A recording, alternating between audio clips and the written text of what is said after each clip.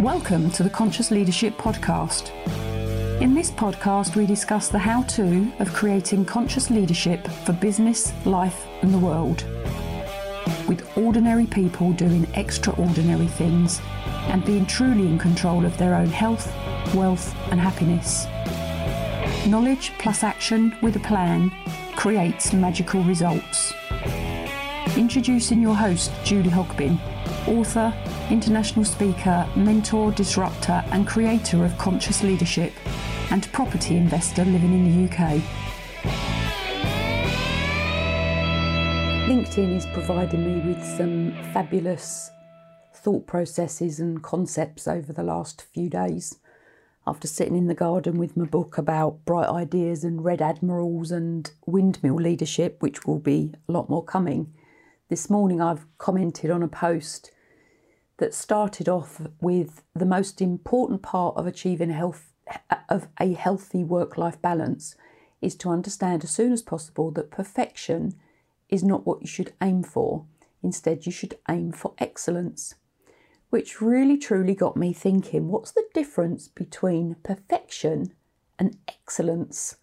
And in my own head, I wasn't too sure about that. So my response was, there's no about it. My response was, I have excellence and perfectionism entwined. My challenge would be to detach one from the other. And I asked for some advice from the person that had written the post. And the response I got was, embrace the concept of good enough. And that got my whole brain thinking about, what's good enough? What is good enough? And what's good enough to me? And what's good enough to somebody else? And then how do good enoughs work together? And I couldn't, it wasn't fitting in my head. And there was a comment or an interaction as we went through where the person I was interacting with said, perfection beyond utility is a waste by definition, which I can absolutely get and I can absolutely understand. Something needs doing to a certain standard, and then anything over and above that, you're actually wasting your time, your energy, your effort. I get it, absolutely get it. And what is good enough? So my response was, and when good enough is perfectionism, which for me, perfectionism is good enough. I really struggle with this one personally. I have to really work with myself to let go of this. But when good enough is perfectionism, it's a tough one to embrace a lesser standard. Because it feels like you are not achieving the standard yourself, because your perfectionism is the standard. Now, I learnt this very many years ago, many years ago. My perfectionism, so my standard, was above that required of the organisation and the role I was in within that organisation at the time. And my perfectionism and standard led to me achieving fabulous results, but putting myself under huge pressure. But of course, as the manager, as the leader, I was expecting my team to achieve my standards. And it was only when the results started to drop and my team were coming to me, talking to me about, we don't have time to do this, we can't do this, that I really learnt the lesson that my standard, because of my years of experience, because of my years of doing the thing, because of the additional training I'd had, because of the mentors I'd had allowed me to level above that required by the organisation. So I was putting on additional pressure, not only on myself, but on my team. And it taught me a massive lesson. So what do I do now? If I'm working with people, I have a very clearly defined standard, timescale standards, qualities, quantities, whatever that might be, as in the goal setting, as in the agreed way of working, that's very clear. So everybody knows what the acceptable standard is, so the minimum level of acceptable performance, versus the, if for want of a better word, the excellent level of performance. And for some of you, you may be on performance grading or performance reviews, or your pay may be linked to your standards. You need to know what the minimum level is, because that is good enough. That is the level that earns you your pay. If you want a bonus or you want a pay rise over and above, you need to be above that minimum level of acceptable performance. That's the minimum level of acceptable performance would achieve the organisational's results.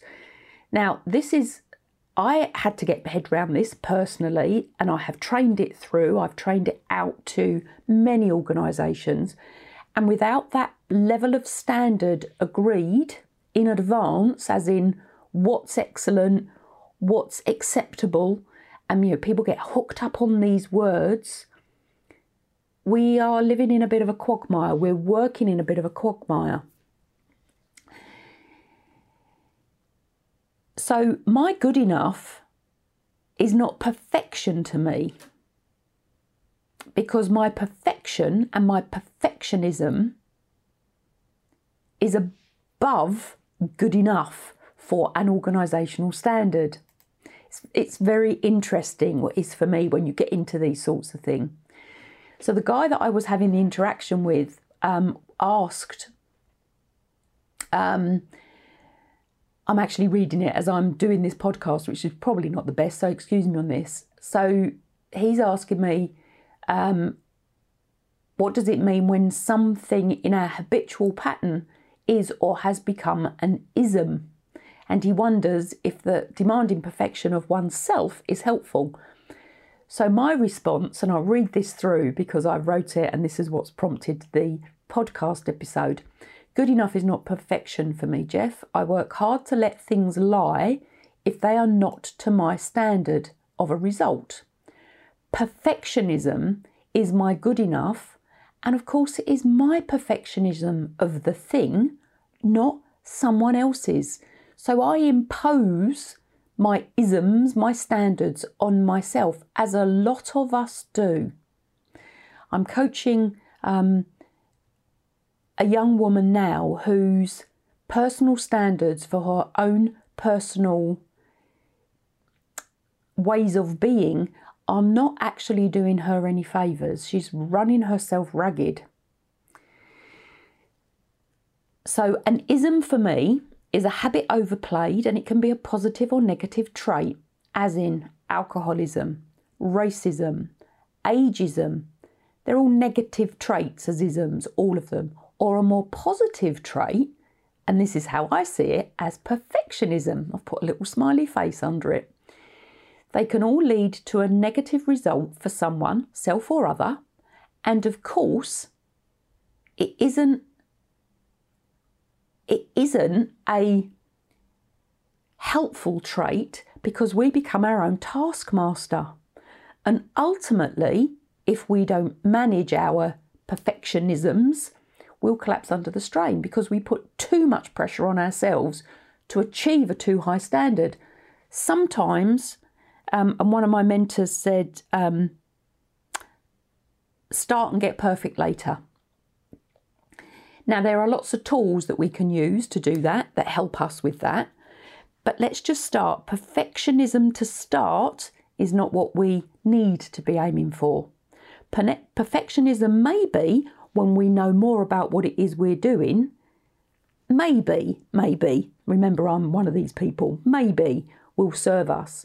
But if we are managing and working with others, our perfectionism traits may potentially not serve others. They certainly won't serve us too much. So please think about your standards, the standards that you are displaying at work. So remember your minimum levels of acceptable performance, the levels above that will raise you over and above what's minimally accepted, And within your own working environment, if you are your own boss, your own leader, how is your perfectionism, and that can put that in brackets if you like, how is your perfectionism affecting your results? Are you working too many hours? Are you beating yourself up about something not achieved?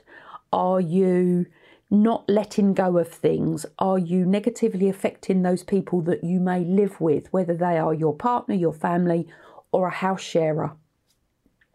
How is that affecting you, and how is that affecting others? Now, I learnt this lesson because I was, for want of a better phrase, burning people out that I was managing, that I was leading at the time. This was many years ago. And I'll add on to the end of this, I've just written a book on stress, the reality. It's a really easy read, and perfectionism can lead you to being stressed for yourself. But if you've got a manager or a leader that's demanding perfectionism from you because of their standards, then there's a conversation required with them. What's the minimum level of acceptable performance and standard? And then what are they demanding? So it may be that you might need to, and I hate this phrase, but you may need to upskill. You may need to develop your skill set, or you may need to be having a conversation with them about them letting go. Thanks for listening to the Conscious Leadership Podcast. You can contact Julie on LinkedIn, Facebook, Instagram, Twitter, Pinterest, and hear me out. Please subscribe to her YouTube channel for how-to videos and more content. And please message Julie to have your questions answered. Until next time, remember, knowledge plus action with a plan creates magical results. See it, say it, write it, believe it, and achieve it.